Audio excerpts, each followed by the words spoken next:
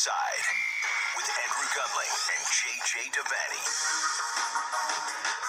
Oh, yes. Caught offside in the suburbs of New York City in an apartment in Brooklyn. Transfer deadline day. Andrew Gunling and JJ Devaney. What's up, brother? The drama of the transfer deadline day has been largely eclipsed by what we saw yesterday. I mean, We'll mention the transfers, but I'm in a state of shock right now. No, we do. We have caught offside correspondents positioned all throughout the globe at various training facilities. We are your home for breaking news. We've always prided ourselves on our news breaking. So we have people everywhere. I'm getting word now. James Rodriguez is signing for Everton. And that is just trickling into the Caught Offside studios. So stay tuned for more. Your home for breaking news on transfer deadline day. What's up, brother? How's everything going? Are you enjoying? I was out this weekend among the fall foliage. It's a beautiful time in the Northeast with the leaves. Yeah, I carved a pumpkin for the first time in many years. It was a glorious, wholesome weekend. I could not get in contact with you yesterday throughout the day, through one of the most consequential days in recent Premier League history, and you're nowhere to be found. I needed someone to talk to, and I left 4 messages. And by the end of the day, I was just concerned for your well-being. I know you actually sent a text that reflected that. I was touched. Yeah, I mean, think of all the ish that went down yesterday, and you're out amongst the pumpkins. The hell is wrong with you? No, that was actually Saturday. I was amongst the pumpkins. Sunday, I had a barbecue at somebody else's house, so I DVR'd everything and watched it when I could. And as you found out, when I DVR, I've learned from lessons past where I'm like, okay, well, I'm going to DVR it, but I'll keep my phone on me and just try to avoid messages from certain people. Doesn't work. If you want to DVR something and not know the score, you've got to go all in on that. Yeah. And so I basically turn my phone off. Oh yeah. Now I don't shut it off completely in case of like some kind of emergency or there, but like if I happen to catch a glimpse that you have texted me, forget it. Oh yeah. No, I'm not checking. No, you're very good. You're very disciplined. You go dark on these things. At 6:22 p.m., you texted me and said, not hearing from you today is concerning. And then I got back to you finally 5 minutes later because I was just finishing Tottenham Manchester United at that point. So yeah, I do go dark, and it's worth it because it's not, I guess, like a little bit of insight on a game viewing experience. It's not as much fun when you know the outcome. Correct. And you're not going to, most of the time, especially with soccer, which is a commitment, you're not going to, if you know the outcome, you're not watching it. You're fast forwarding. You're going to try and find the minutes from the game. Listen, set the table for this podcast, Andrew. People are dying to hear what we thought of the celebration on your part and the debacle on my part of a weekend. Yeah. You say that you don't watch the game when you know the outcome. That one yesterday, I might have. Tottenham 6, Manchester United 1. We will talk about that. We will talk about Aston Villa 7, Liverpool 2. These are like old-timey scores. I don't even know what I'm looking at. Do you remember back in the day, like in the 30s, Andrew? You'd look back at the scores and there was 8-2s and 6-5s. There was much more of those results. I feel like we're trapped in the Pathé newsreel. So, Aston Villa scored 7 against the Liverpool Reds at the weekend. Many working class people attended this game. That would always make it into the report. It's important to know the laborers were there. This young man with a flat cap's enjoying the game as he smokes on a cigarette aged 15. Well, full disclosure. So like I said, I was dark the whole day. And so at one point during the afternoon, I was outside playing with Jack and my neighbors came by and the dad was with his son. He's roughly my age and he knows that I'm a huge soccer fan. And he just, not knowing that I hadn't seen anything, he just casually making conversation goes, "Oh, Liverpool." And I was like, before you say anything else, I'm DVRing Tottenham Manchester United. Don't tell me anything, but go on. I was like, Liverpool what? He's like, they lost 7-2. And I was like, wait, because I knew in my head they were playing Aston Villa, but I was like, well, Liverpool can't lose 7-2 to Aston Villa. Oh, they can. So I said, I was like, wait a minute. I was like, who did they play again? Like, maybe I was wrong. He's like, they played Villa. I said, wait, what? Where am I? What year is this? How long was I asleep for? Like, it was one of those results that it's such a do not compute. So we'll obviously talk about that because I'm so curious for for your thoughts on it. And then obviously it's transfer deadline day. We've got to go through some of the bigger moves that occurred today, as well as kind of just like, I haven't had a chance to really dive that deeply into it, but sort of our winners and losers, kind of just like off the top of our heads kind of thing. And it's been an interesting few days for some Americans abroad. So we'll talk about Serginho Dest and what now lies in store for him at Barcelona. We'll talk about Gio Reyna and the monster of a weekend that he had, and then another a great mailbag. JJ, I've already taken a peek at some of the questions. I'm glad that we will be able to get into the Landon Donovan situation in San Diego, because I know that's something a lot of people are curious to hear our thoughts about, and I'm curious to talk to you about it. So yeah, a lot of good ones. And as we just finished up our review last week for All or Nothing Tottenham, we have a new show to be reviewing, and we'll talk about that later on in the podcast. You seem so excited about it. Maybe if it was possible to have you less excited to review something than you were for Tottenham All or Nothing, we might have found that show right out of the gate. So I'm curious to hear your take on that. Yeah, I'm concerned. I'm going to be yet again bucking the trend of public opinion on this. Yeah, so it seems. We'll talk about that a little bit later. But we start with what was truly a memorable weekend in the Premier League.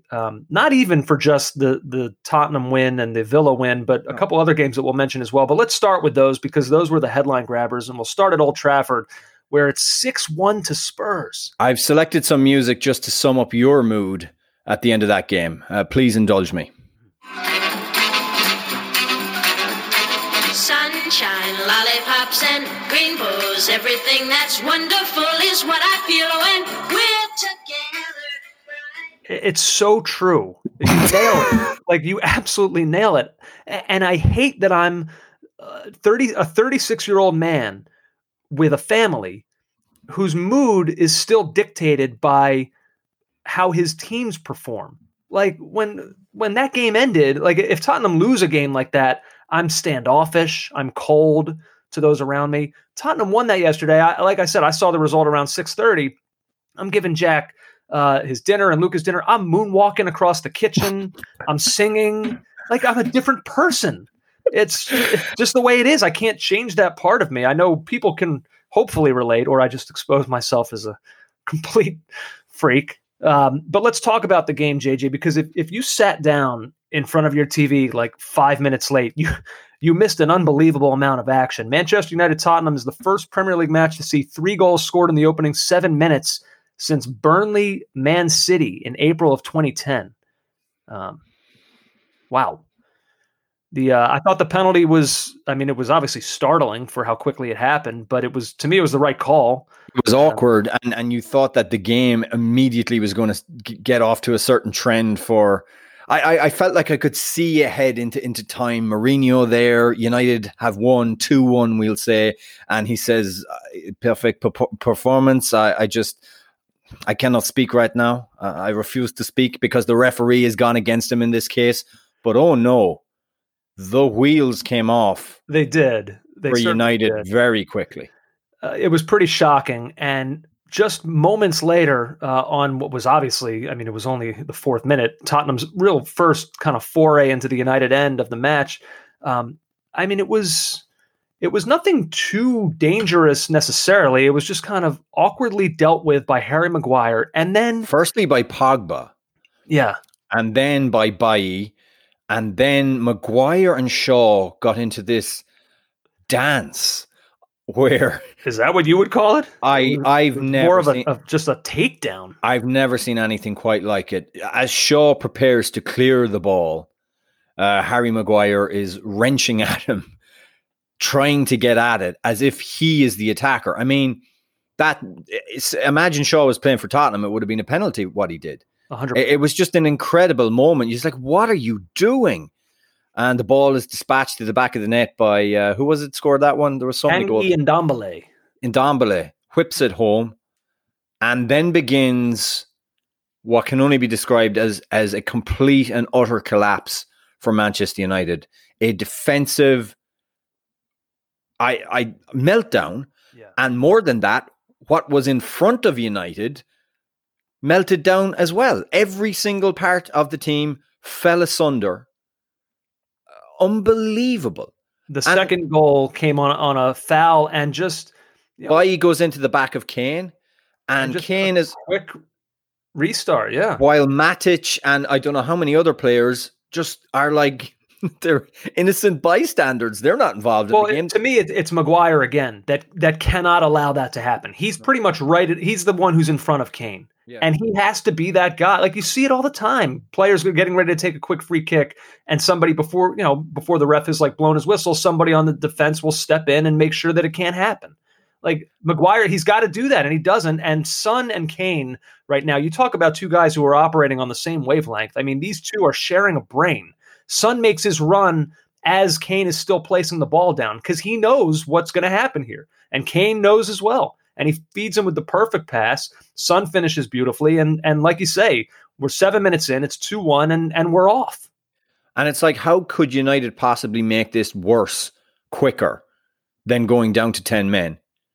And they do it. So I guess if we're going to go through this chronologically, let's talk about that, because it seems to be a point of real contention for a lot of people in the way this played out. And I will say this about it. I guess, I mean, what Lamela did to draw that red card, I will never sit here and tell you, yes, good job. Like, I hate that element of the game. It's embarrassing. Like, watching the replay of that, it's almost shameful to me. Like, it's just not a part of the sport that I think anybody enjoys. Or hang on. Let's break this down quickly, because I really don't think we should go through every part of the game, but this part is important. Andrew, what Lamela did to Anthony Martial is not great, but it's jostling in the penalty area. It happens.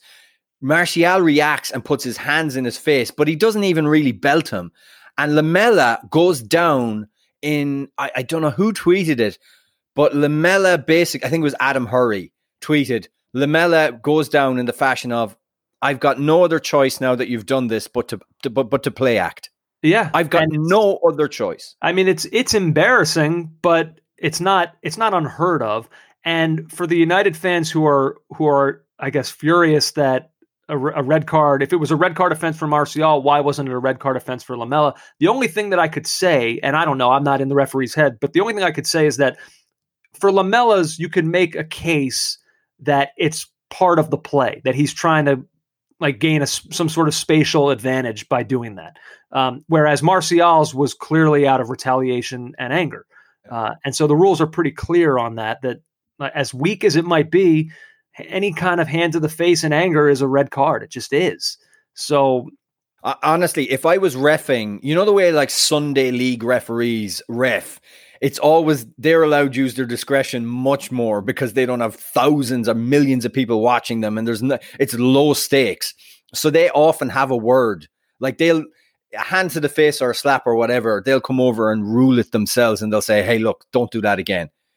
I wouldn't have sent off either of them. I wouldn't even booked either of them. That's the kind of incident it was. But if you're going to go by the letter of the law, then there we are. And, it was interesting, too, because I saw somebody tweet, and I don't remember who it was, and I don't remember the exact tweet itself. So pardon me for just kind of paraphrasing it. But the gist of it was somebody saying that this is an annoying element of the sport that foreigners have brought into the Premier League. And It was interesting because I saw Ozzy Ardiles, former Tottenham player and a fellow countryman of Eric Lamela, Argentinian, rip that notion to shreds. And Graham Souness on Sky got himself into hot water, suggesting that this was a Latin thing. Right. It was him that said it. Yeah, suggesting that this was brought to England by foreigners, and that there was almost he used the term, they brought it to our game, I believe. I'm paraphrasing again, but he may have used the term our game. And I mean, the problem with that, now there's been an apology sense issued by Sky Sports, which I want to hear what Graham Souness, talk through that thought. How have you got to that conclusion, Graham, when you were, by your own admission, it's documented everywhere, one of the players who thumped other players, punched other players on the field? What are you talking about? You are not the vessel to deliver this message, Graham. And I personally, as a Liverpool fan, I love Souness. He was a brilliant player. He was also filthy dirty by his own admission. Yeah. All right. So I don't want to hear it from him. So now I know you say you don't want to go through this game moment by moment, and we're not going to, but I do think it's important to then mention what happens right after the red card, because you can say, okay, you go down to 10 men and Tottenham are clearly in some kind of form right now. So United, at some point, it felt like they were going to break. But I think it's important to point out that the goal that United then immediately conceded, I'm sorry, to me, it's not a goal that has anything to do with being down to 10 men. It's playing out from the back, sloppy ball from Bailly, Harry Kane and Tottenham. Now we talk about Jose Mourinho wanting his team to be pressing and then not listening in the past. They're listening now. They're pressing.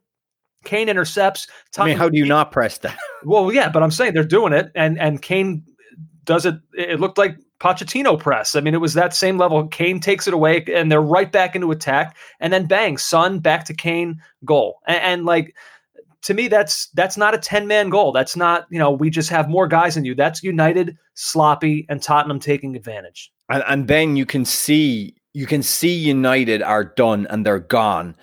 And the next goal, the fourth goal, you see the most horrific thing that a United fan can see right now, which is a long ball into the corner, a good pass, I would say, a diagonal ball, and Maguire having to come out of the center to defend it. And you just know, I said, this is going to end up as a goal. And he ends up being, I can't remember, it was Aurier, again, plays a really clever ball into Son's path, who deftly flicks it beyond De Gea. And it's 4-1. It's 4-1. This is incredible. Now, United are not and have not been, they've been outplayed in most of their games to begin the season. But this just escalated so quickly. You saw Solskjaer's face as he went down the tunnel. Andrew, there was nothing he could do except damage limitation for the second half, and they didn't even really manage that. No, they didn't. He made substitutions to do it, but he brought Fred in, but it was a mess. Well, it was just interesting to see, like Bruno Fernandes converts the penalty in the first 2 minutes of the match, and then, I don't know, I'd have to go back and rewatch it. I could be wrong, but I feel like I didn't hear his name again the rest of the game. The only time you heard Pogba's name was when he was not tracking on the Aurier goal, the fifth one, where he's just doing the kind of fake runny thing, Aurier's gone by him. He's no awareness that he's there, or else he just cannot be bothered to get into defensive position. And then the tackle for the penalty, where he's just sliding in with his chest. I don't know what he's doing. No. Just reckless and kind of just careless in the way he went about it. I think that's the word, though. Careless. There was no care in what anybody did in a red jersey at Old Trafford. It was, oh my God. Yeah. It's a concerning afternoon for them based on, I guess, the form that they were in coming in. And just like, I don't know, the season, it was just not supposed to go this way. And there's still, obviously, we're so early still. There's so much time for them to right the ship. And there's so many weird score lines happening anyway that you can put it down. If you're Ole Gunnar Solskjaer, that's exactly what you're doing. Well, You're trying to rally the troops and say, hey, look, this season is young. He kept referencing the 6-1 before when City came and beat, was it 2011 or 2012? They beat United 6-1 at Old Trafford. But three of those goals, 2011, three of those goals were scored like in garbage time. Yeah. I guess it's eye-opening to me because there wasn't much coming into this season that would lead you to believe you'd get this from United early on. Why not? I just felt like... Well, not this. Do you think momentum was building in their favor? Okay, they didn't push the Jadon Sancho signing across the line. But I think coming into this season, you finally felt good about this Rashford, Martial, Greenwood in attack. Right. Bruno Fernandes now was going to have a full year with this club, and we saw the impact that he made. Pogba was back healthy and was impactful in a positive way at the end of last season. The question was going to be about their defending. And I think that has that has escalated in a way that maybe was underestimated coming in. But you thought that all those other pieces in attack could maybe outweigh the problems in the back.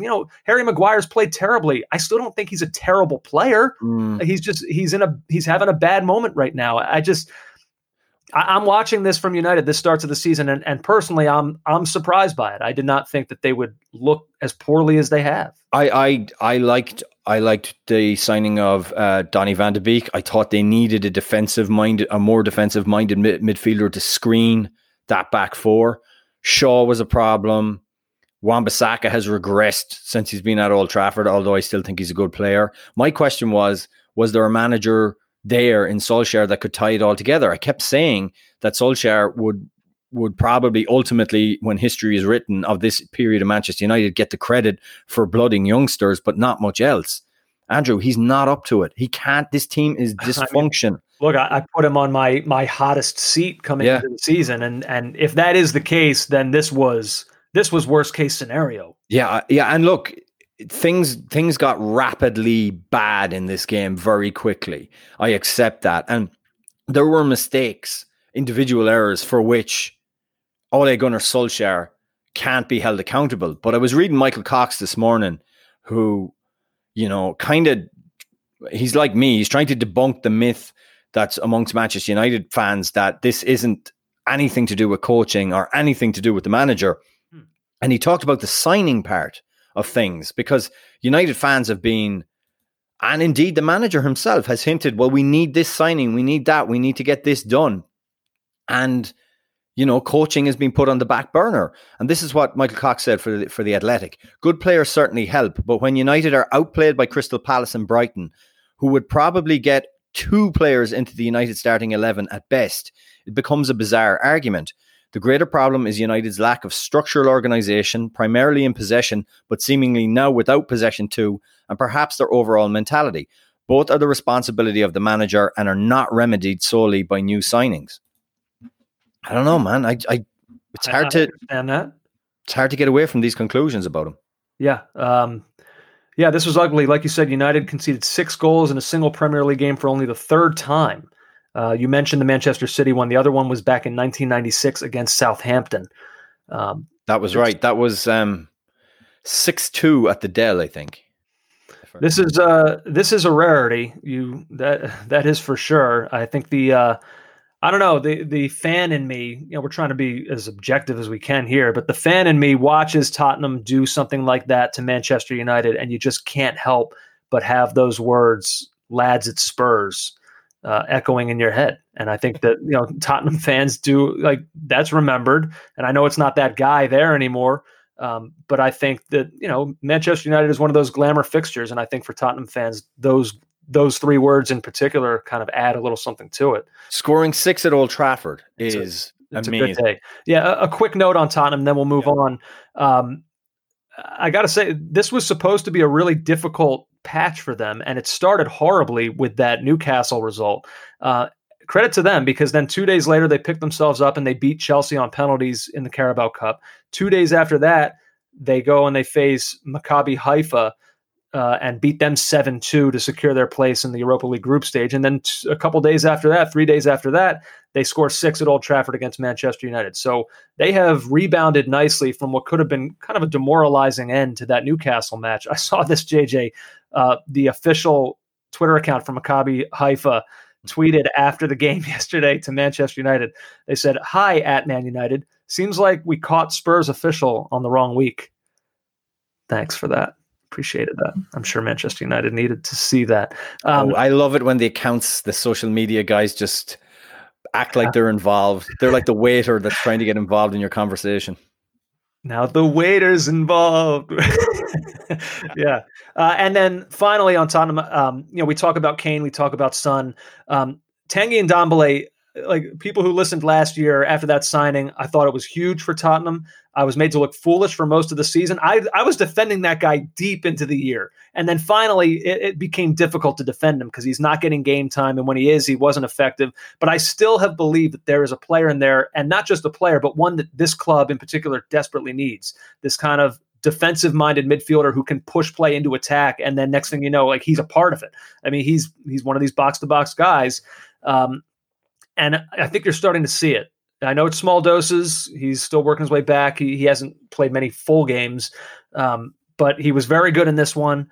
He was good earlier in the week in the Europa League match. So it's just something to keep an eye on because he was such an expensive signing. And if he comes good, it will almost feel like a new signing for them this year. Well, speaking of signings, I think they've had an excellent window. We have a whole transfer deadline spectacular, JJ. Yeah, and I'm just going to say, if I'm a Tottenham fan, I expect much from this squad. Okay, I really do. I think it's a good squad. Well, you're not alone. Harry Redknapp made some comments as well, which we can discuss later. Yeah, okay. Aston Villa 7, Liverpool 2. I've got some music, Andrew.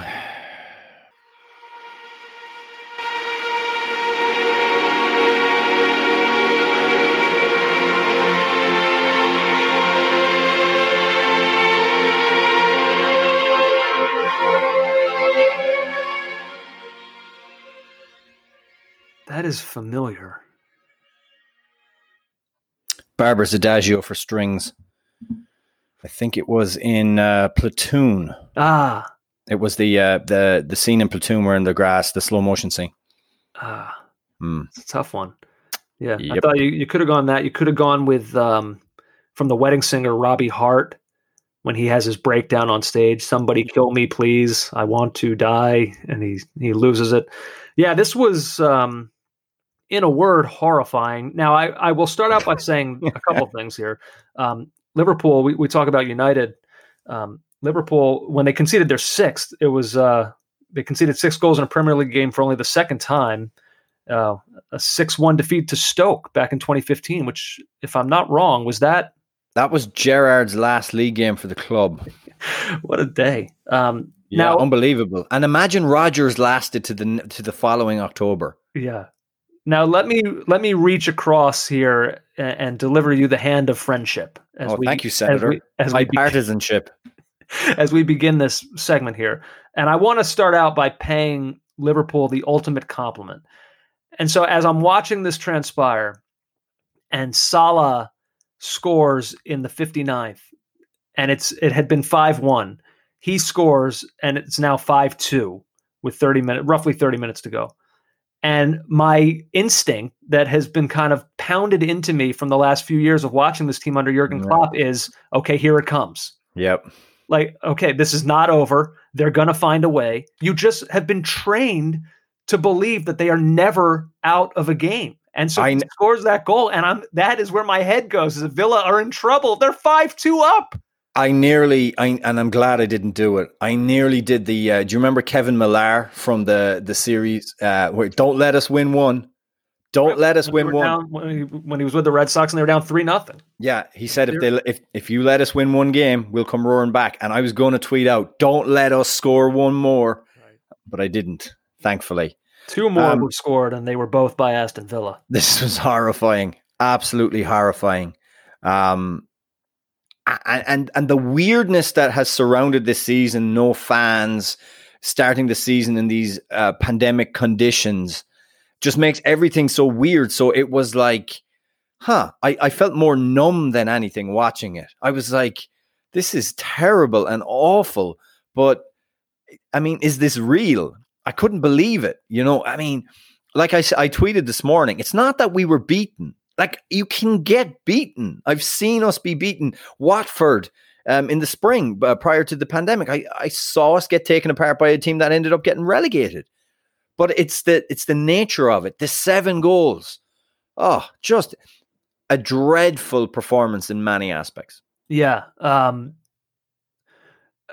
Like we could talk about the, what is it? The micro versus macro. Like we could talk about this game in particular. It's Villa were unbelievable. They did have a couple deflected goals, but they had 3. Well, let me break it down. It was the perfect storm of Villa executing an excellent game plan, Liverpool's intensity being off, a few early missed chances, one Bobby Firmino one that if he scores, you wonder how it shakes out, like an error from the goalkeeper and 3 wild deflections. Like that all comes into it together. But for me, Andrew, I'm going to give Villa credit before we lay into Liverpool. It's worth noting how Dean Smith paid attention to how quickly Liverpool shift as a defence and a midfield, and they look to bottle you up. So they look to put the pressure on you so you can't get out. And he beat that by switching the play rapidly from one side to the other. You saw it several times with the ball usually ending up on the left-hand side at the feet of Jack Grealish. And as Jurgen Klopp said, each ball we lost was a massive counter-attack. And that's credit to Villa for doing that. And it comes down to a few things. If Liverpool's intensity and press is off and you get through those lines, you are in on top of a backline that's playing high with space in behind. Now, you still have to exploit it. The Ollie Watkins, the first goal he scored, Andrew, was a classic example of that. Trent Alexander-Arnold has vacated on the left-hand side, the right-hand side of Liverpool's attack, rather, the left-hand side of the Villa attack.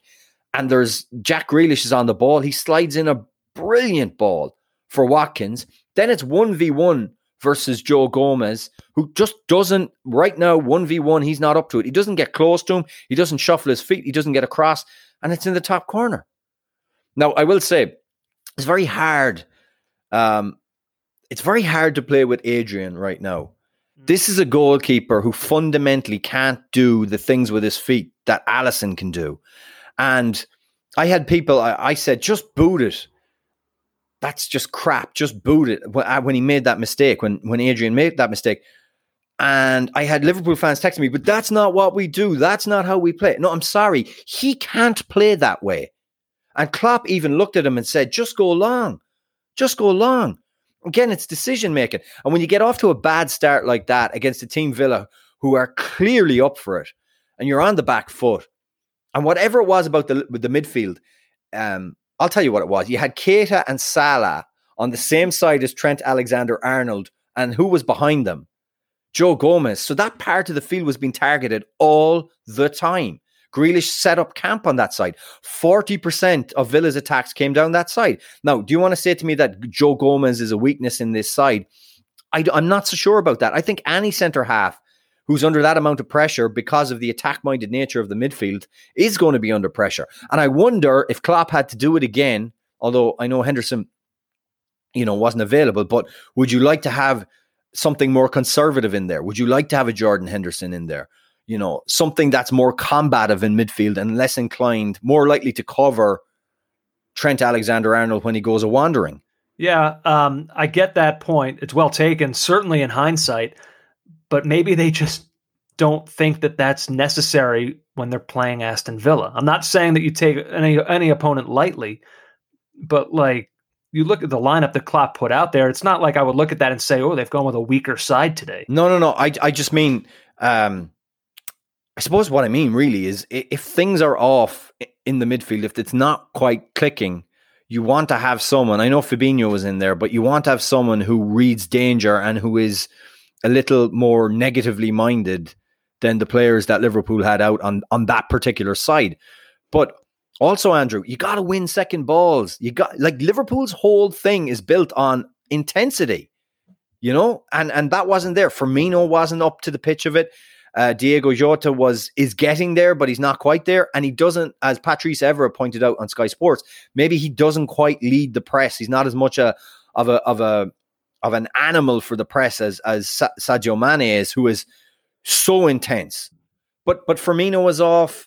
The midfield lost the battles, and the back line was exposed a few too many times. Yeah. You mentioned the goalkeeper. I want to just throw this stat by you that I saw at Opta Joe on Twitter. Yeah. Adrian has made 5 errors directly leading to opposition goals in his 21 appearances for Liverpool in all competitions. That is as many as counterpart Alisson has in 92 such matches. I think that speaks to a little bit of what you were saying. Yeah, it speaks volumes for me, Andrew. He's not to be blunt, but he's not a number one keeper. Klopp defended him. He's going to do that, but it's worrying now because you're going into an extended period without Alisson. Klopp says there's no chance he's ready for the derby on the 17th. No chance. So that means 6 weeks plus. There doesn't seem to be any real faith coming from his runs last season in Kevin Kelleher, the number 3. So what happens now? I mean, they've done, as far as I could see, they did no business this evening in the transfers in terms of getting a keeper in. I don't know what they're going to have to do, but yeah, it's a worry. And that sort of feeds into the last thing that I wanted to ask about this game. And, obviously, like, Liverpool can't always be what they were last season, this invincible club. There's going to be moments where that cracks. Like you said, I don't know if anyone would have expected it to crack in this way against this opposition. But I think what you have to try to figure out if you're Liverpool is, and if you're Klopp, when you're kind of rehashing this game tape, okay, what is an isolated incident? Just a good player had a bad night. We bury the tape. We move on. And what of this is real? Like, we kind of made fun of it a little bit, but last week Roy Keane is talking about Liverpool looking sloppy. Just before that, they're in Leeds' return to the Premier League, Liverpool's given up 3 goals to a newly promoted side. We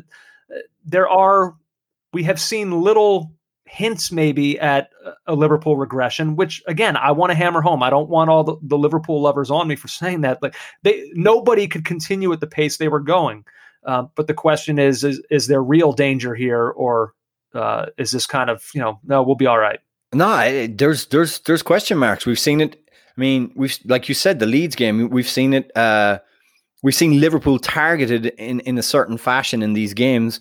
And it's been mainly the right-hand side of their defence. And are you going to tell me no other team is going to do that?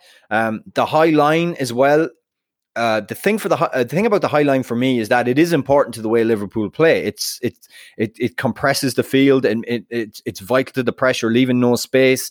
But lately, the back line have not been ready for when that's turned over.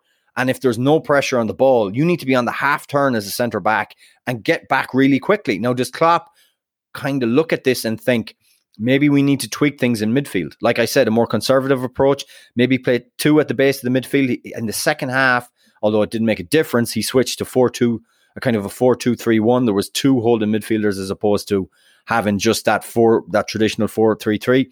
Before we finish on this, on the tactical side of this, because people want to know how this happened.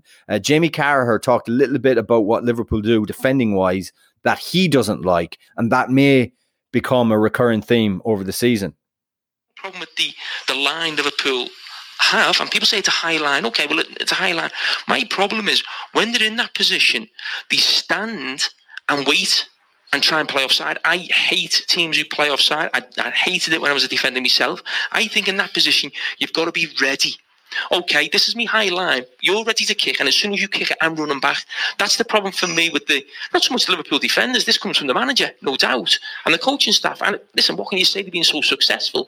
I just think within those positions, and someone's ready to kick the ball, you've got to be ready to run back. They're not ready to run back. They just hold the line and wait for the linesman to flag. More often than not, they get it. Okay, credit to them, but I just don't feel comfortable as a defender, or maybe even a Liverpool fan watching it, where I think someone's going to go through on goal. I think that's a very good point. I'd also mention Bayern Munich are suffering a similar kind of issue. What did we talk about Bayern Munich and PSG, Andrew? Oh, they play the high. Remember during the summer, it was the summer of the high line, where we talked about, wait and PSG get them and they get in behind. That is a genuine concern, but they have Alphonso Davies and they had, enough pace to get back into covering positions. Question is, are Liverpool alert to that now? Have they dropped off and been ready and been reactive to that ball in behind? Yeah, it's funny, and we'll kind of use this as a transition point into the next match we were going to talk about, which is Manchester City and Leeds. Before the season started, when you and I were talking about there not being fans in stadiums, we were trying to figure out, okay, who will this most adversely hurt and who will this possibly help? And we kind of thought that days like yesterday would be the days that benefit the Liverpools and the Manchester City. Yeah. The giant clubs, the great teams going into the lesser teams' grounds and not having to deal with, the rage that was going to be spit at them from those fan bases that couldn't wait for a piece of them to see their smaller club. Not that Villa's a small club or Leeds is, but I'm saying teams expected to finish lower in the table. Oh, Andrew, I'm glad I caught myself. Oh my close. God, can you imagine? No, that was close, JJ. Leeds aren't a small club. This dumb Yank. Stupid Yank. Caught myself, everybody. Well, but these clubs expected to finish lower in the table. Like, this was going to be an advantage for them, was to these home matches against the big sides, and it didn't matter. It did not matter. Let's talk quickly here about Leeds and City. Leeds go toe-to-toe with them. I mean, JJ, like the style that Manchester City want to play. Can you ever think of another time when a newly promoted side would play against Pep's Manchester City and outpossess them? But have you ever think of another time where a newly promoted side would play the way Bielsa plays, which is kind of the way Pep likes his teams to play? Yeah. Like, this was a meeting of two colossus of managerial tactics and of a definitive style of play. And Leeds are relentless under Bielsa, Andrew. Do you see some of the runs they were still making in the pouring rain in that game, right up until the end? Like, and the combinations that they do. And it was funny. It's one of those times where I actually enjoy a post-match press conference from a manager, because I know it was 1-1 and it's not ideal. And as it transpired, Liverpool's defeat means City weren't cut adrift. But Pep Guardiola just loved that game. Afterwards, he just thoroughly enjoyed this matchup. And it was a brilliant game. And I know Ederson made a mistake, but apart from if they didn't have him in goal for some of the saves that he pulled off, Leeds could have won that game. Equally, City could have too. Bielsa divided it up into this way. He said at the start and at the end, Manchester City were dominant, but the middle part was ours.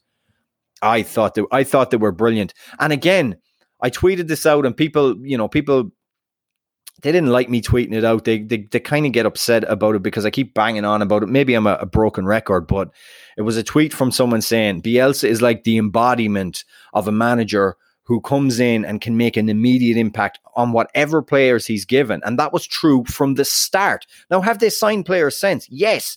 But you look at your Luke Aylings, your Klitsch's, your, who else is there? Stuart Dallas, players like that.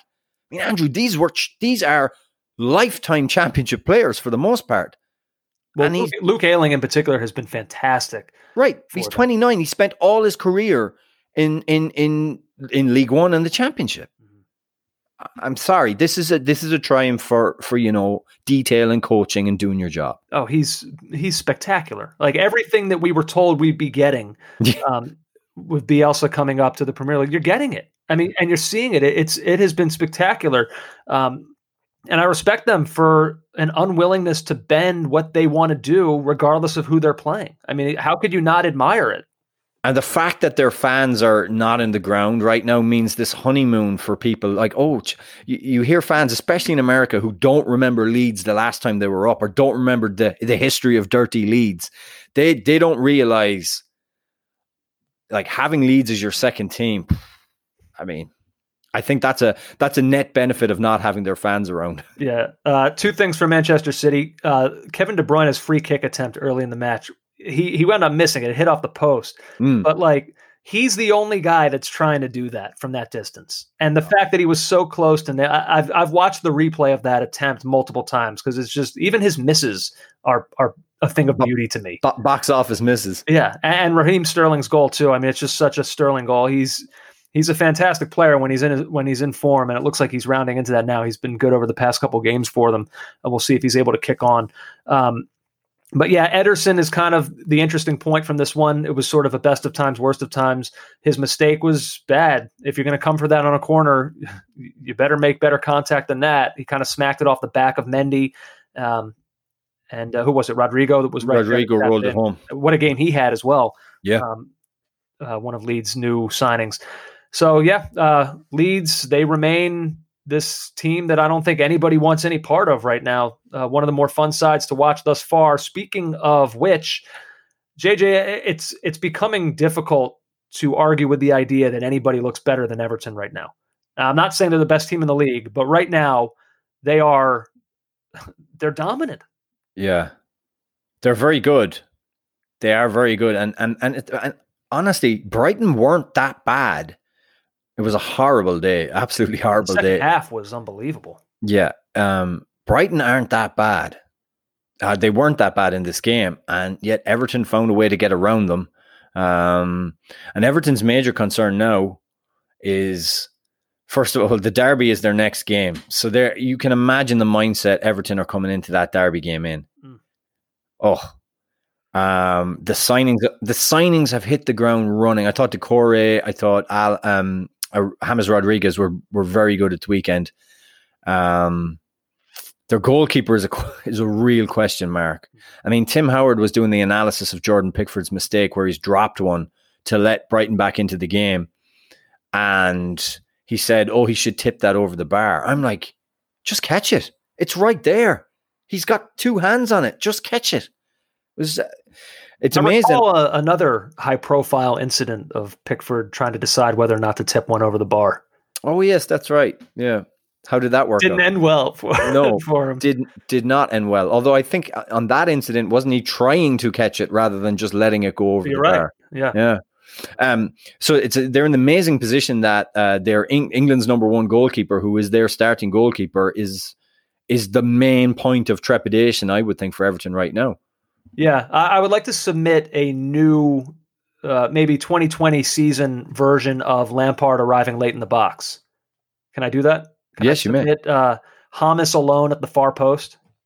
Okay. We've seen it a few times now. I mean, his two goals in this game were a carbon copy of one another. I thought I was seeing a replay. Which do you prefer, Hamas goals or Hamas creative passing? That's a tough one for me. Yeah, I'm going to say goals. I'm going to say goals for now. Because I keep thinking about his goal at the World Cup. Like, he can do that. He can, but he's so darn creative. I mean, look at Dominic Calvert-Lewin. Incredible, the start that he's off to. Now, I remember saying at the end of last season that he was rounding into a player that I think Everton had hoped he would be, because he's still so young. But it makes such a difference to have a guy getting you the ball that's going to put you into positions to score. Of course. Like, it changes I know that sounds like such an obvious thing to say, but for a young striker, that makes the world of different in how you're perceived. Of course. So Everton keep on rolling. They are top of the table right now. It's been a thing of beauty for them so far. And then finally, JJ, what exactly is happening at West Ham right now? Now, I'm not going to act super surprised, because I did say in our preview that I believe they were a team. They were my biggest leap forward. You're not allowed to do this, though. Why? I'll tell you why you're not allowed to do this, because you would have been factoring in, like, so think of it this way. The Moyes Master General is getting a note out of West Ham while leaving Anderson, Haller, and Yarmolenko on the bench. That's £100 million worth of talent. But that's what I said. While his ex-championship tyros, Bowen and Antonio, rip it up with admittedly help from Pablo Fornals at the weekend. You, my friend, you've got some nerve the way you like to rewrite history. Go back and listen. Sorry, did you focus on I said their Bowen and Antonio? I said their starting 11 is dangerous, and I mentioned the three that you said in particular. I said the fact that those guys are on the bench for West Ham says something about the starting 11 that they can put forward. I'm sorry. You've got some nerve. No, I forgot what... No, I know what happened. You tuned me out when I'm speaking, and you see that West Ham is playing well. You can only assume that I said, Yarmolenko is going to have a lot to do with it. No, you animal. By the way, Moyes is, because of his COVID positive test, Moyes isn't even at the games now. It's Alan Irvin, his assistant, that is taking the reins. So should we be calling this a Moyes isn't here bounce? Or that's unfair? You really... He's still picking the team, right? Yes, of course. Right. Of course he is. He hasn't been fired. He's not... Of course he's in charge. I mean... Can I talk about B-Raj, though? As interesting as West Ham are, unless you have something else to say on West Ham. Well, I do. I do have more to say about West Ham. All right. Well, I wanted to talk about Fornals, his goal, the second. Can we talk about... I almost want to start keeping a list of my favorite first touches. Oh, yeah. I would call it sensual first touches. Ooh. Do you like that? I do. Because, in both the romantic department and the footballing department, the caress of the first touch is very important. And this was every bit that. I don't know how guys do it. I have it gave me chills. I have a mini soccer ball in my living room that I'll kick around with Jack or Luke when I'm bored, and I can tell you they make it look easier than it actually is. One of the fun things to do before Gaelic football training or soccer training, whatever it is. I say fun because you can embarrass yourself. Is get your friend to boot the ball up into the sky and have him shout, "How's your touch?" as you're about to control it. But like that's what. And if you nail it, the feeling is wonderful. And he does that, and then he goes on the run. Goal. Right. It was incredible. And then later on, oftentimes with Leicester, we think pretty highly of them as a defending side. It's but like Declan Rice, it doesn't wind up going for a goal, but Declan Rice takes the ball inside his own half and runs basically all the way to Schmeichel, and then puts one off the underside of the crossbar, and you're just watching it thinking, when is somebody from Leicester going to pick him up? How far are they going to let this guy run? And he's not the fastest guy on the field. It was bizarre from Leicester. And then on the third goal, Fornals again, a beautiful assist for the third goal. Cut the defense in two. Mikel Antonio scores the first on a perfectly placed header. I mean, West Ham right now, again, like we talk about with we spoke about this with Everton and Leicester, ironically enough as well. We wondered if they can stay healthy, how good can they be? I'm not jumping to any kind of conclusions yet on West Ham. I'm not saying that they're a top 7-8 side, but if they can stay healthy, at the very least, I think you could say it's going to be a fun year for them. Which is amazing considering the discontent off the field with their fans and Gold Sullivan and Brady and the campaign to get rid of them.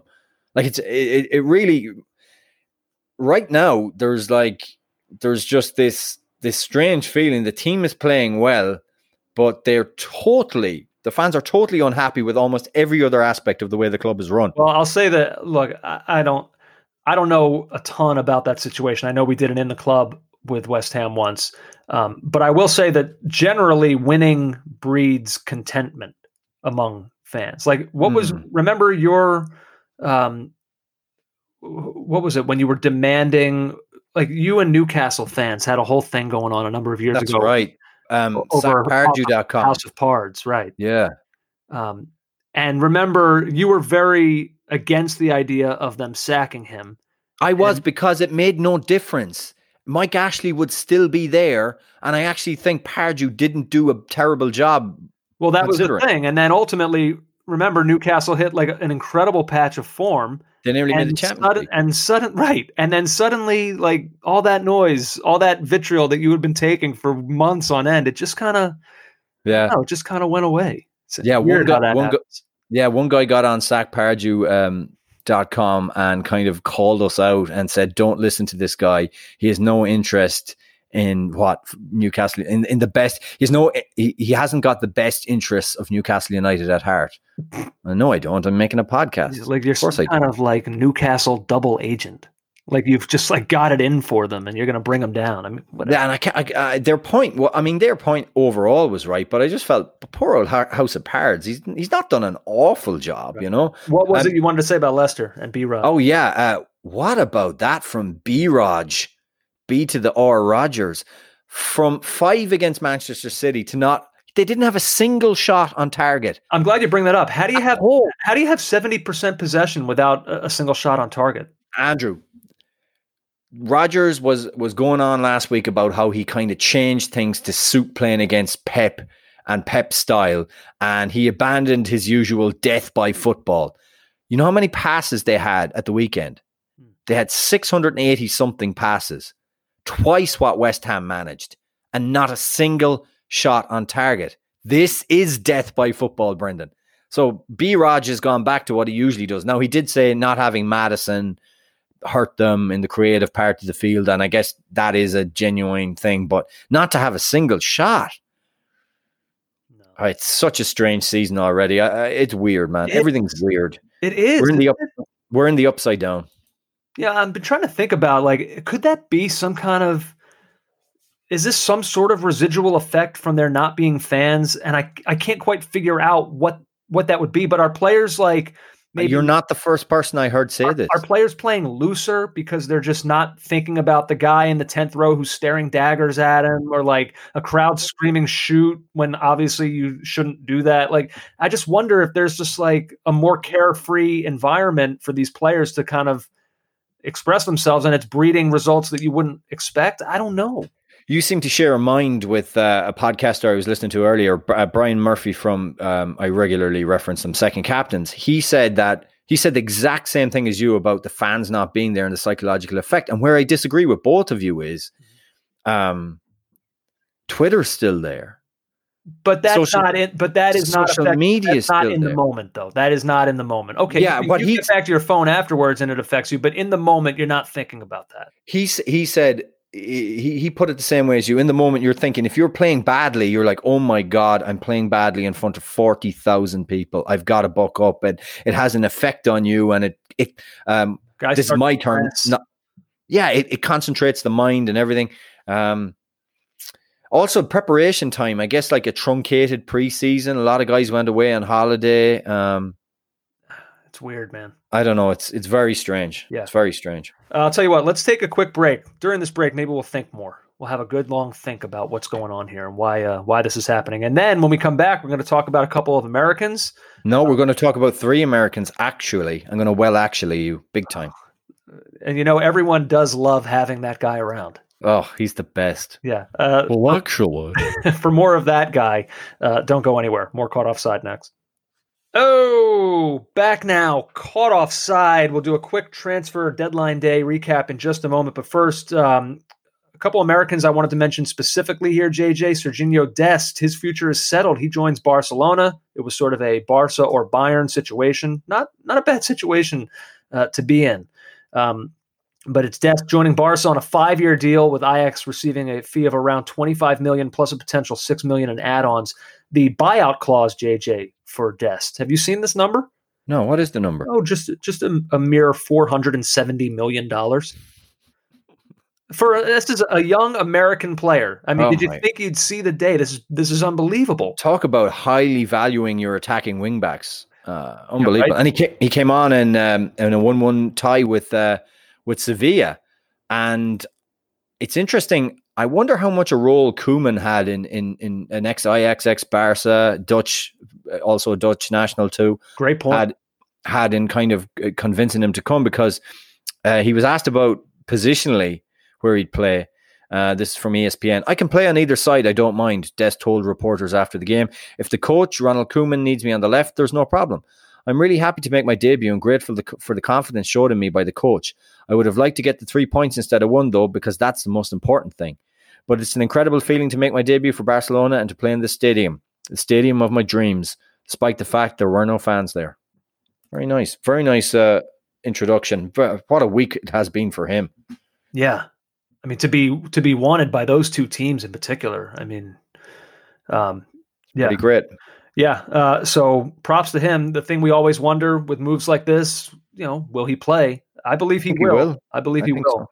I mean, the thought, I guess, right now is that it's likely going to be kind of a back and forth between him and Sergi Roberto. But I don't know if Barcelona clearly values this player for what that buyout clause is, what they spent to get him, and what his talent is. So I don't believe that this is somebody that's going to collect dust on the bench. I think you're going to see a lot of him, and I think that's amazing. So a couple Americans now at Barcelona with him and Conrad de la Fuente. So a new Fulham, perhaps, in Barcelona. Oh, they hope not. And then, JJ, I wanted to mention Gio Reyna. Oh. An unbelievable game for Borussia Dortmund. 3 assists for them in their 4-0 win. Per Opta, Reyna is the first American to record 3 assists in a single match among Europe's top 5 leagues since a player that was just mentioned on this podcast, I believe, a week or two ago, Steve Cherundolo, who did it for Hanover back in March of 2008. Cherundolo does not get enough love. That's what I was saying. He was my top underrated player. But Cherundolo didn't do it at 17 years of age. Well, that is the thing. The Bundesliga noted that Reyna is the first 17-year-old to have 3 assists in a match since they began tracking match data back in 1992. Unbelievable.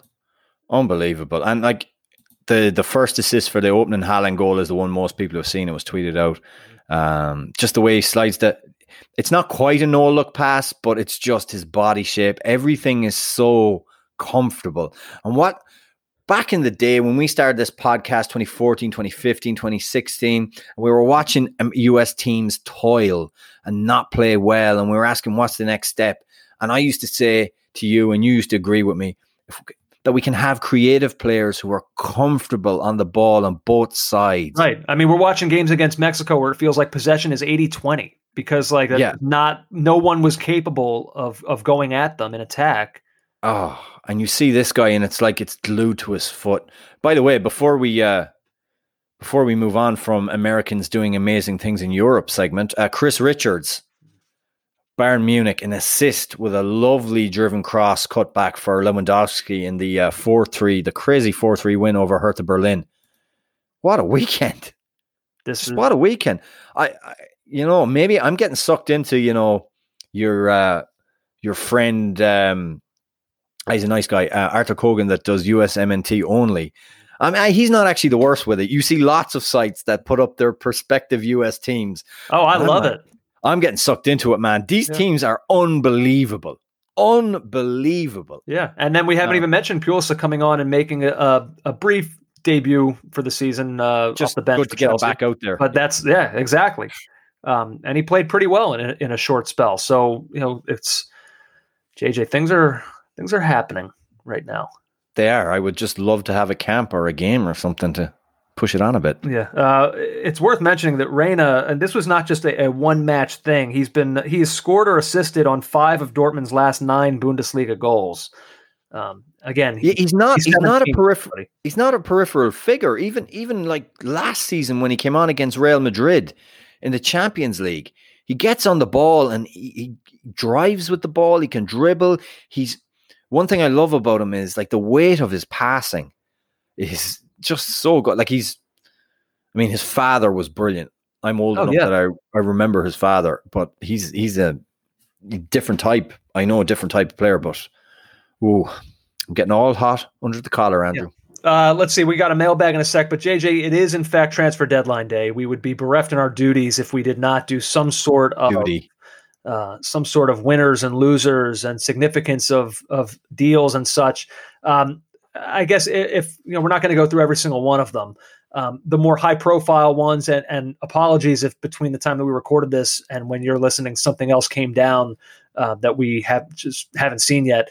But Edison Cavani is going to Manchester United, and it's one of those moves where I don't know. It feels so transparent. 5 years ago? Yes, 5 years ago, and just transparent to me in a way that, like, okay, we're not going to get Sancho. Oh my God, we've got nothing to show for. We better do something. Who's the biggest name out there that can appease the fan base? And like, I don't imagine Manchester United fans are appeased by a move like this. It's not what they needed. I'm not saying that it won't reap any sort of rewards for them. I still think he could be a good player. Guy was just in a Champions League final a couple month or so ago. So like it's not like he's done. But is this the issue for United that needed addressing? Now he's there on a free, so it's not like they had to break the bank to bring the player.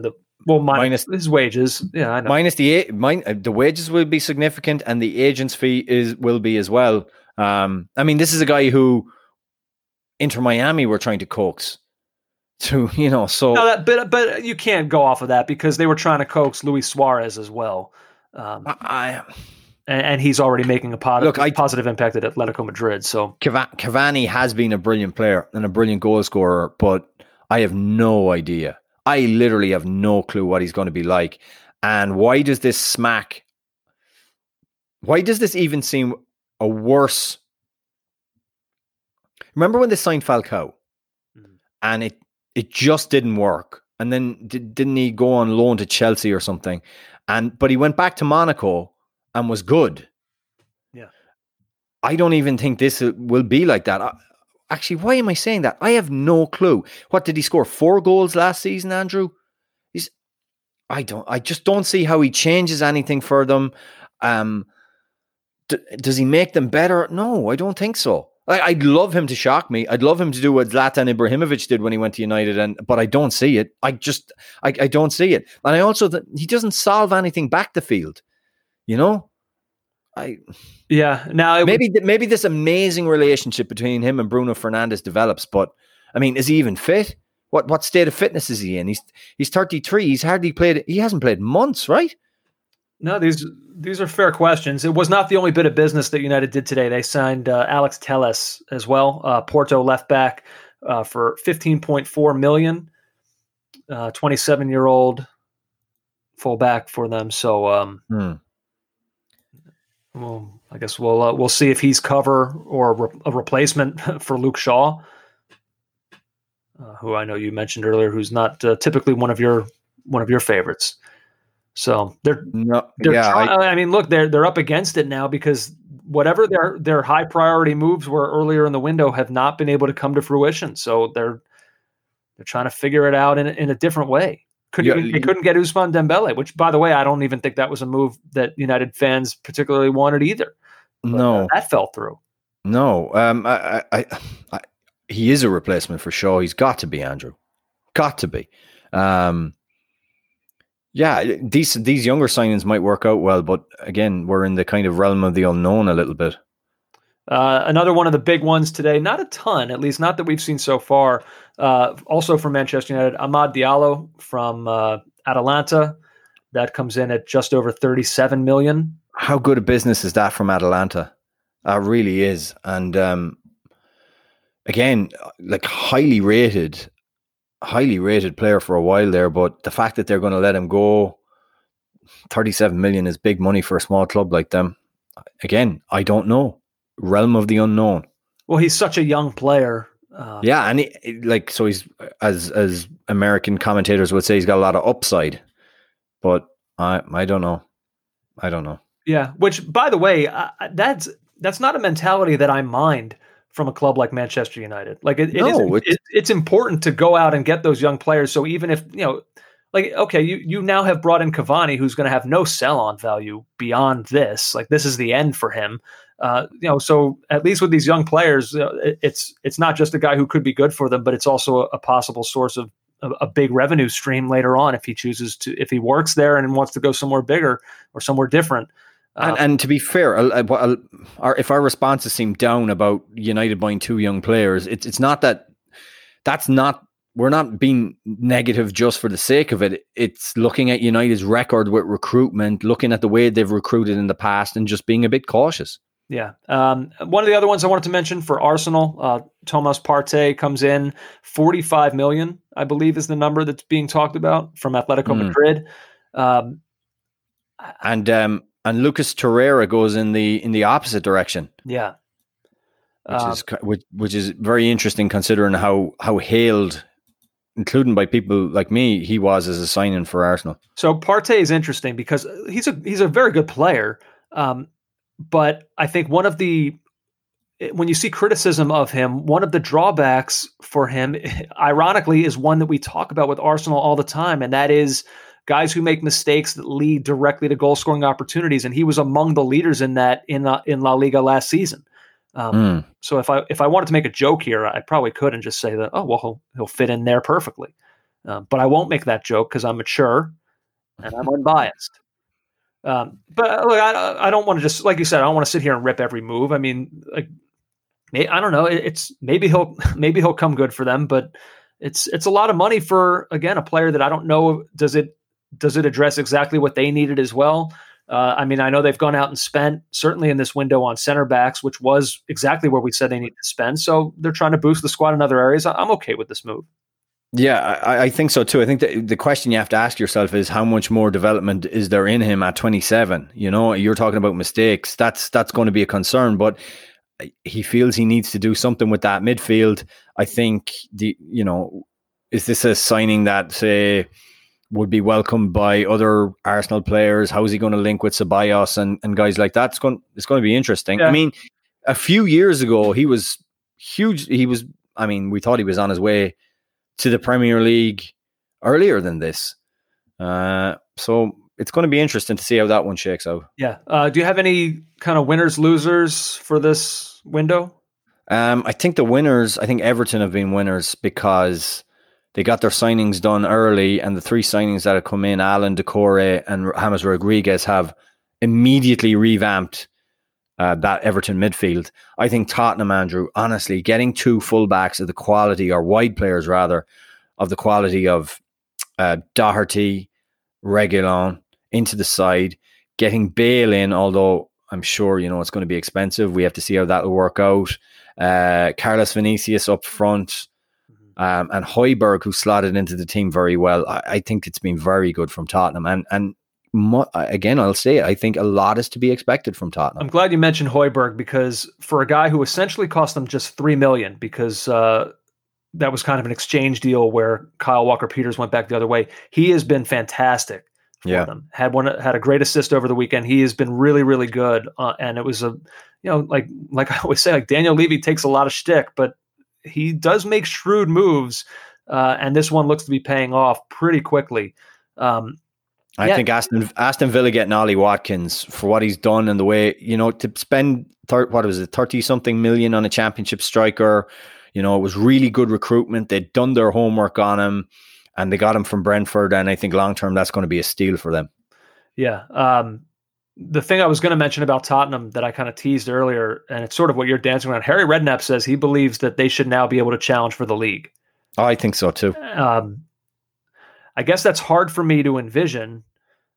Why not? But maybe, this crazy. Well, that's the thing. It's like maybe my mind is stuck in this place of Liverpool and City are just head and shoulders better than everyone else. But if Liverpool can lose 7-2 to Villa, maybe this season is just maybe this is just going to be a different kind of season than what we saw last year. There's so many factors: the lack of preparation, the no fans in the crowd, all these things that are hanging over the season. And also, Andrew, I can name an excellent Spurs 11. I honestly believe, and you know what? Maybe this is the season to have a negative manager too. Maybe this is the season to have a guy who first of all cares about not conceding. When you can see everybody else just losing goals left, right, and center. Well, for a manager who cares so much about not conceding, in the last 3 weeks, he's got a 5-goal game, a 7-goal game, and a 6-goal game. So they are scoring at the other end. The thing I wonder about is, I think we need to take those results under advisement, though, as well. You really do. One of them was Maccabi Haifa. The other one was Southampton, and then the other one was Manchester United. Manchester United, and we pointed out the problems with Southampton and Manchester United. But these things count. I mean, these. Of course they count. Of course they count. You can say it's Maccabi Haifa, but it was just 2 days after they went to penalties against Chelsea. 2 days. They're in the midst of 3 games in 6 days. My reservations about the manager are already very well documented. We're all keenly aware of how you feel. I'm curious about how Bale will fit in, because right now Kane and Son have unbelievable chemistry, and when Bale's ready to go, will that either it could be incredible what they can now do in attack, or you wonder, will that disrupt things in some way? That would surprise me. But with the wages he's on, he's going to have to start, of course, and I think you would want him to. Right? I mean, it was Lamela that started this weekend, and if not him, it's Lucas Moura. I think most people would take Bale over those two. We got a mailbag coming up. Can I just quickly go through some more? Oh, sorry, excuse me. I should ask your winners or losers. We pretty much touched on them. We don't need to belabor it. There was one other thing I wanted to mention, actually, that I just saw coming in. Ruben Loftus-Cheek appears to be headed to Fulham. Okay, so just down the road, which is it's a loan move from Chelsea, which I think it's an interesting move, but I think it's a good move for him. He needs to get minutes, and it's not going to happen at Chelsea, it seems, right now. And while we mentioned Fulham, I meant to mention this before when we were talking about American players, but we saw Anthony Robinson over the weekend for Fulham. He played, and at least in the first half, I thought he played really, really well as an attacking fullback for them. So again, another young player who is playing in one of the biggest leagues in the world, who, at least in the early goings here, seems to be performing at a pretty high level. What were you going to say? Yeah, I just want to get to a few quick ones that are worth noting. Robin Olsen, the Swedish goalkeeper, signs for Everton, which is, considering the weekend that Jordan Pickford had, not just the mistake, but his general handling of the ball and jitteriness. That's an interesting one. Rafinha to Leeds from Rennes is done. Chris Smalling has made his move to Italy permanent, so he's now permanently at Roma from Manchester United. Theo Walcott's going back to Southampton, where it all began, on loan. Jack Wilshere released by West Ham. I think the term was by mutual consent. Yeah. So those are a few other things that I saw, and also the rather strange removal of Gunnar Soros from the footballing landscape. People are really concerned with this, it seems. But this is a guy, Andrew, who, represents the club at charities and at kids' hospitals and things like that. And considering the relative wealth of football, and it just seems a bit callous and cold. That You're right. Like, how much? I mean, not to belittle him, but how much is that cost to have that? Not much. That's got to go. Like, I don't know. I don't like it. We should mention also with Arsenal departing them, in addition to Lucas Torreira, Matteo Guendouzi going from Arsenal to Hertha Berlin on loan. A player whose stock seems to have, in the last, I'd say, year and a half or so, has just plummeted. Yeah, crazy. Yeah. When you think, it's not that long ago, probably a year ago, I was talking about playing Torreira and Guendouzi in the same midfield. Look at them now. Both Arteta's got his ideas, man. Yeah, and good for him. This is exactly what he should be doing. If he's got no use for him, why keep him around? Have a miserable player on your hands. And then also a couple other ones, JJ, that were a little bit eye-opening to me. Eric Maxim Choupo-Moting goes from PSG to Bayern Munich. So he switches sides from the Champions League final from just a couple months ago. A guy who just cannot be with anybody other than a massive team for not really any clear reasons. And Douglas Costa going from Juventus to Bayern Munich on a loan as well. So they're adding reinforcements in Munich. Let's see. You want to do the mailbag now? Yeah, let's do it. Yep. Let's get after it. @CO Soccer Pod on Twitter, CaughtOffsidePod@gmail.com, CaughtOffside ESPN on Instagram. Please come and follow us there. Jason was one of a number of listeners who wanted to talk about the incident between the San Diego Loyal of the USL and their rivals, the Phoenix Rising, last week. This is from SportsCenter's Twitter, so just basically to let you know what happened if you don't already know. The San Diego Loyal walked off the field in protest Wednesday night, saying a Phoenix Rising player used an anti-gay slur directed at openly gay midfielder Colin Martin. Manager Landon Donovan discussed the incident with the referee and Phoenix head coach Rick Santz. So lots of people wanted us to talk about this and the direction that Donovan was. He was incensed, he was upset, and basically the game was abandoned. So I think it's important to note the backdrop of this. And if anybody hasn't read it yet, I would recommend going to ESPN FC, and Jeff Carlisle has a really in-depth piece about this incident. And he goes back a week or so, because I think it's just interesting to know the kind of the headspace that San Diego were in when this happened. So I'm reading here from Jeff's article where he says, all of this happened amid the backdrop of another instance of verbal abuse against a San Diego Loyal player. A week earlier, the N-word had been directed at San Diego's Elijah Martin, no relation to Colin, by now former LA Galaxy 2 defender Omar Ontiveros. Ontiveros wasn't sanctioned with a red card, as he should have been, despite the slur being heard by one of the officials. In the aftermath, there was also regret on the part of the Loyal players that they didn't do more to back up their teammate. So that has just happened. Yeah. But these San Diego players that is still kind of simmering within them, that incident occurred and that they were regretful in the way that they responded to it. So now fast forward to this moment happening where less than a week later, it's a different slur that's used to belittle a different player on the team. And I think there was just kind of this element of, that's it. Enough. Like, we've had it. We've had it enough. And I think, look, people have listened to this podcast long enough to know where you and I typically fall on these issues. We're going to be on the side of extreme tolerance here, and that is the side of Landon Donovan and the action that those San Diego players took in walking off. I thought it was interesting because in that Sports Center tweet, they had the audio and video of the Rick Santz, the Phoenix head coach, kind of talking to Landon Donovan about this, and Santz, Donovan is very, very earnest in saying, we got to get this out of the game, man. We got to get this out of the game. And Santz is like, come on, man, don't make a big scene. He's They're competing. Downplaying the whole thing. How long have you been playing soccer? And that's obviously not the way that we're going to go forward with these things. We can't go forward that way if we're going to make real change. What Donovan did is what's going to cause real change.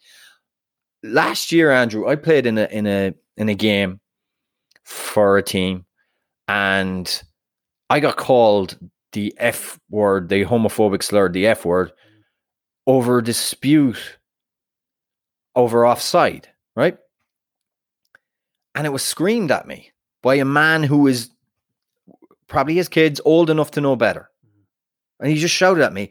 And the way it made me feel has never left me. And I didn't do anything. And nobody around me did anything. And it's right there. I think you can't... I guess it's so long since I've heard that word in a public forum that it took me aback. And it was shouted at me. And there was... I'll be honest, there was a time back in the day when I was younger, if I'd have heard that, it wouldn't have been rare. But it is really rare, and it is really jarring to hear it now. And I'm sorry I didn't do something then, just for myself. Right. You know? Yeah. I think for me, the thing that bothers me in these situations are when you see these people in positions of authority who, for lack of a better word, enable it. And I think that's what you're seeing with. But that's a common reaction. That is a really common reaction. I know. Like, and the point Donovan made is really well made. He goes, we got to get this out of the game. Because, Andrew, it is a part of the game. Yeah. Jeff Carlisle, he went on to write about it. Phoenix manager Rick Shantz not only declined to substitute Junior Flemings, the player who had said it, but tried to downplay the incident, telling San Diego manager Landon Donovan that it was just something that happens in the heat of the battle. Okay. Not anymore. Well, how do we stop it happening? Right. And if he'd subbed the player out, it could have made the whole difference, and it could have been like a learning point for this guy. You can't play if you say things. Well, there were any number of ways that this could have gone that would have diffused the situation at least somewhat. And subbing him out was like the easiest. He should have been red carded. I mean, but once the referee is enabled with this knowledge, because the referee said he didn't know what was said, or he didn't hear what was said, or there was some confusion. When it was told to him, he didn't understand the slur. I guess I don't know if there was a language barrier in it or whatever. But he didn't seem to understand it. But he was made aware of what it meant, and so he could have taken retrospective action and sent him off, and on we go with the game, and it would have made a real point. But there we are. Not to say San Diego Loyal have done the right thing in this case. Eli Santo, the Tottenham, Man United, and Liverpool Villa scorelines have to make today one of the most memorable days in recent EPL history. What are some of your most memorable match days? I had a surprisingly hard time with this one. But the days I remember are obviously the last day in 94-95 when United couldn't beat West Ham and Blackburn were crowned champions despite Liverpool beating them at Anfield. Another one was Robbie Fowler's hat-trick in 4 minutes 33 seconds against Arsenal on the second day of the 94-95 season. And one that always sticks in my mind, not involving Liverpool, was Chelsea 2, Arsenal 3 in October 99, the Kanu hat-trick day. Chelsea went 2-0 up. I remember it was a really wet day, and Kanu just put on this show. And 3-2 Arsenal. Those really stick out for me. Marie, hey guys, just want to say I really like the pod, and I particularly enjoy your dynamic as I am a Liverpool fan and my girlfriend is a Tottenham fan.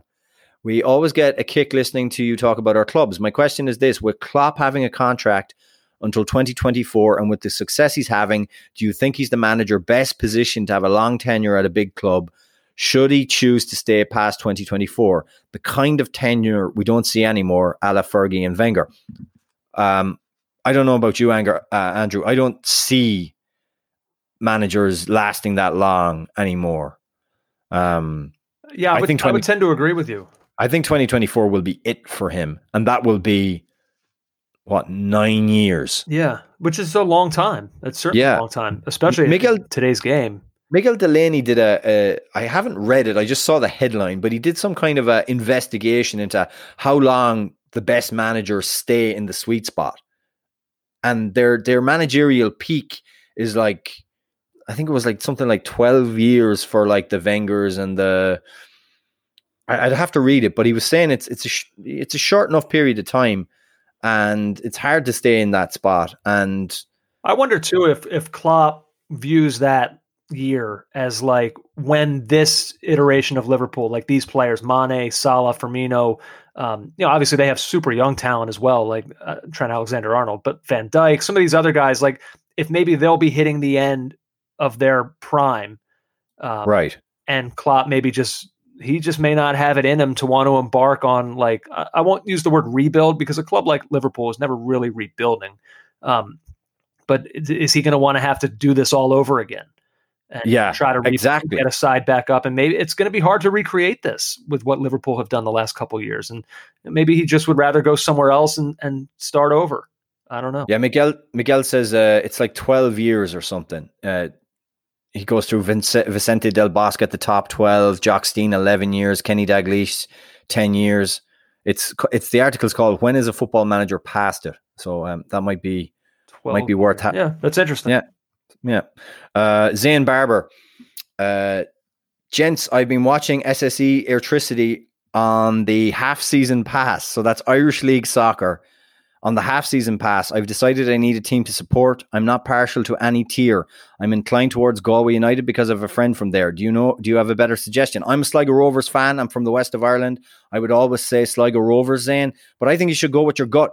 Go with Galway. Zane goes, the president of Ireland supports Galway, so why not join him in being a United fan? Also, your podcast has become my number 2 on the priority list. Amazing chemistry, banter, and insight. You two would have done well as a career in the military. You sound like 2 infantry soldiers waxing poetic while stuck at an observation post in Afghanistan. It's awesome.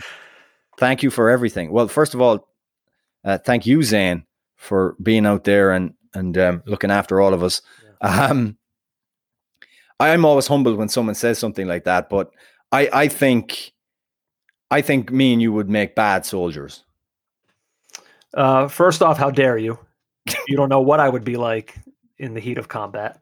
Yeah, but I wouldn't want to be with you in the heat of combat, I don't think. Really? I would you and me in a foxhole? Think we'd be all right? Sure. I'd look out for you. I'm a little worried about the things you're saying about me right now. I don't know that you'd have my back in the same way. It's concerning all we've been through, and now to hear you talk this way. No, I just can't put us in that position. You know, I can't imagine it. I know one thing: our need for validation means that whenever we'd come home, we would demand everyone thank us for our service relentlessly because we couldn't be good soldiers about it. Right. Even on the spot, though, I would be kind of like, "Hey, Lieutenant, what'd you think? Hit that target pretty good there, huh?"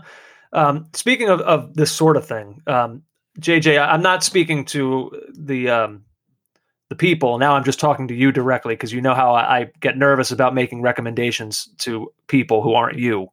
It makes me self-conscious. But I watched Greyhound over the weekend. It's the Tom Hanks World War II on Apple TV Plus. He's captain of a destroyer in the Battle of the Atlantic. It was surprisingly short. Like, this feels like a Tom Hanks epic World War II movie. You think you're settling in for 3 hours. This was 90 minutes.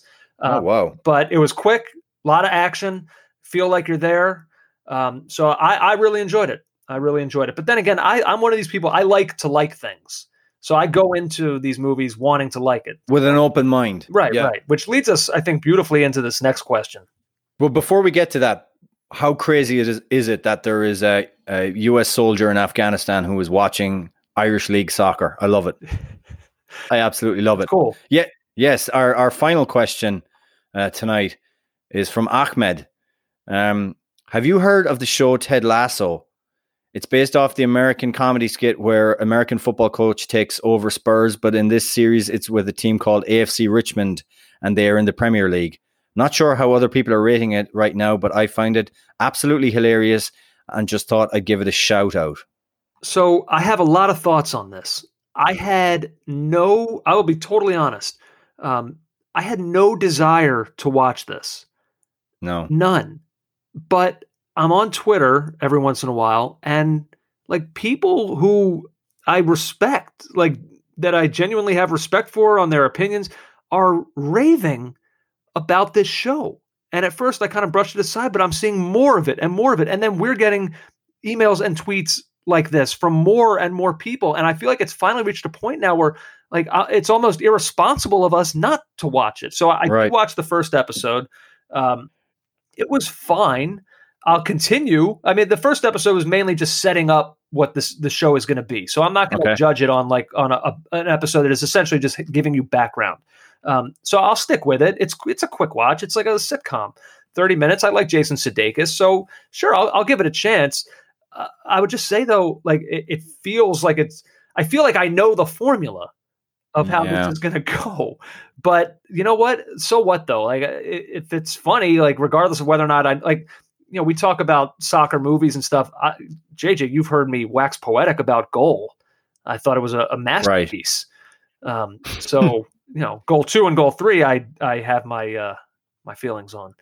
But the fact you didn't particularly enjoy the pilot would concern me. It's not that I didn't enjoy it. I just thought you didn't laugh. I laughed, I think, twice. Oof. Well, I was is it normal to just like howl in laughter by yourself? I don't know. Like, you can still enjoying something. You should be chuckling all the way through it. I would. But I've gone into things before with really low expectations, and I've been blown. Like I thought that like when I saw MacGruber, I was like, this is going to be just a lame attempt at recreating like an ordinary kind of SNL skit. JJ, it's one of the funniest movies I've ever seen in my life. So I'll give it a chance. Like I said, I like to like things, so I'm going right at it. Yeah, my concern is not about giving it a chance. I will do that. My concern is that when people tell you something is it's the feel good film. So I saw a reviewer write, it's a feel good film that we need right now. That is, to quote Peter Griffin, insisting upon me. It insists upon itself. And then we have a listener who on Twitter, just the best he could summon up was, I don't expect it to be about football or anything like that. Just enjoy the feel goodness of it. Okay. So I'm being told how I'm going to feel or how I need to feel to enjoy this thing going in. There are alarm bells going every side. Here's what I will say to counter those things. Again, I haven't watched it yet, so I'm defending the show that I've never seen. You watched the pilot. What are you talking about? I haven't seen the series. I've seen one 30-minute episode. What I will say to defend it is, and you've seen this too, we live obviously in a culture where people only want to destroy things on Twitter, wherever. Critics, they only want to tear things apart. Like that's how media culture is now. That's how critical culture is. We just want to rip stuff. I have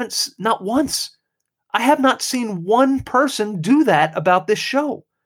So like in an environment like that, for this show to be up to this point, in my view, from what I've seen, unanimous in people who love it, I feel like I got to give it a chance. You know what? We got to get it wiped, get season 1 done for next week, and then we'll get talking about it.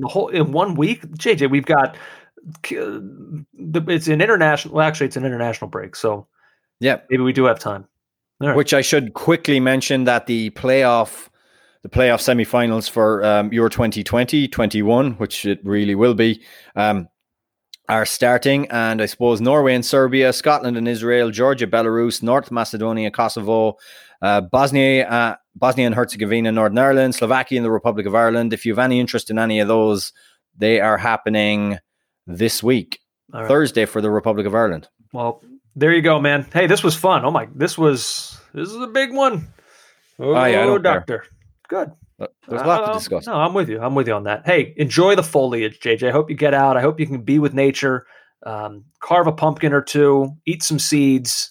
Just really, take in these times. Mm-hmm. When you're trying to be earnest, I just can't take it. Well, that's sad. That's sad.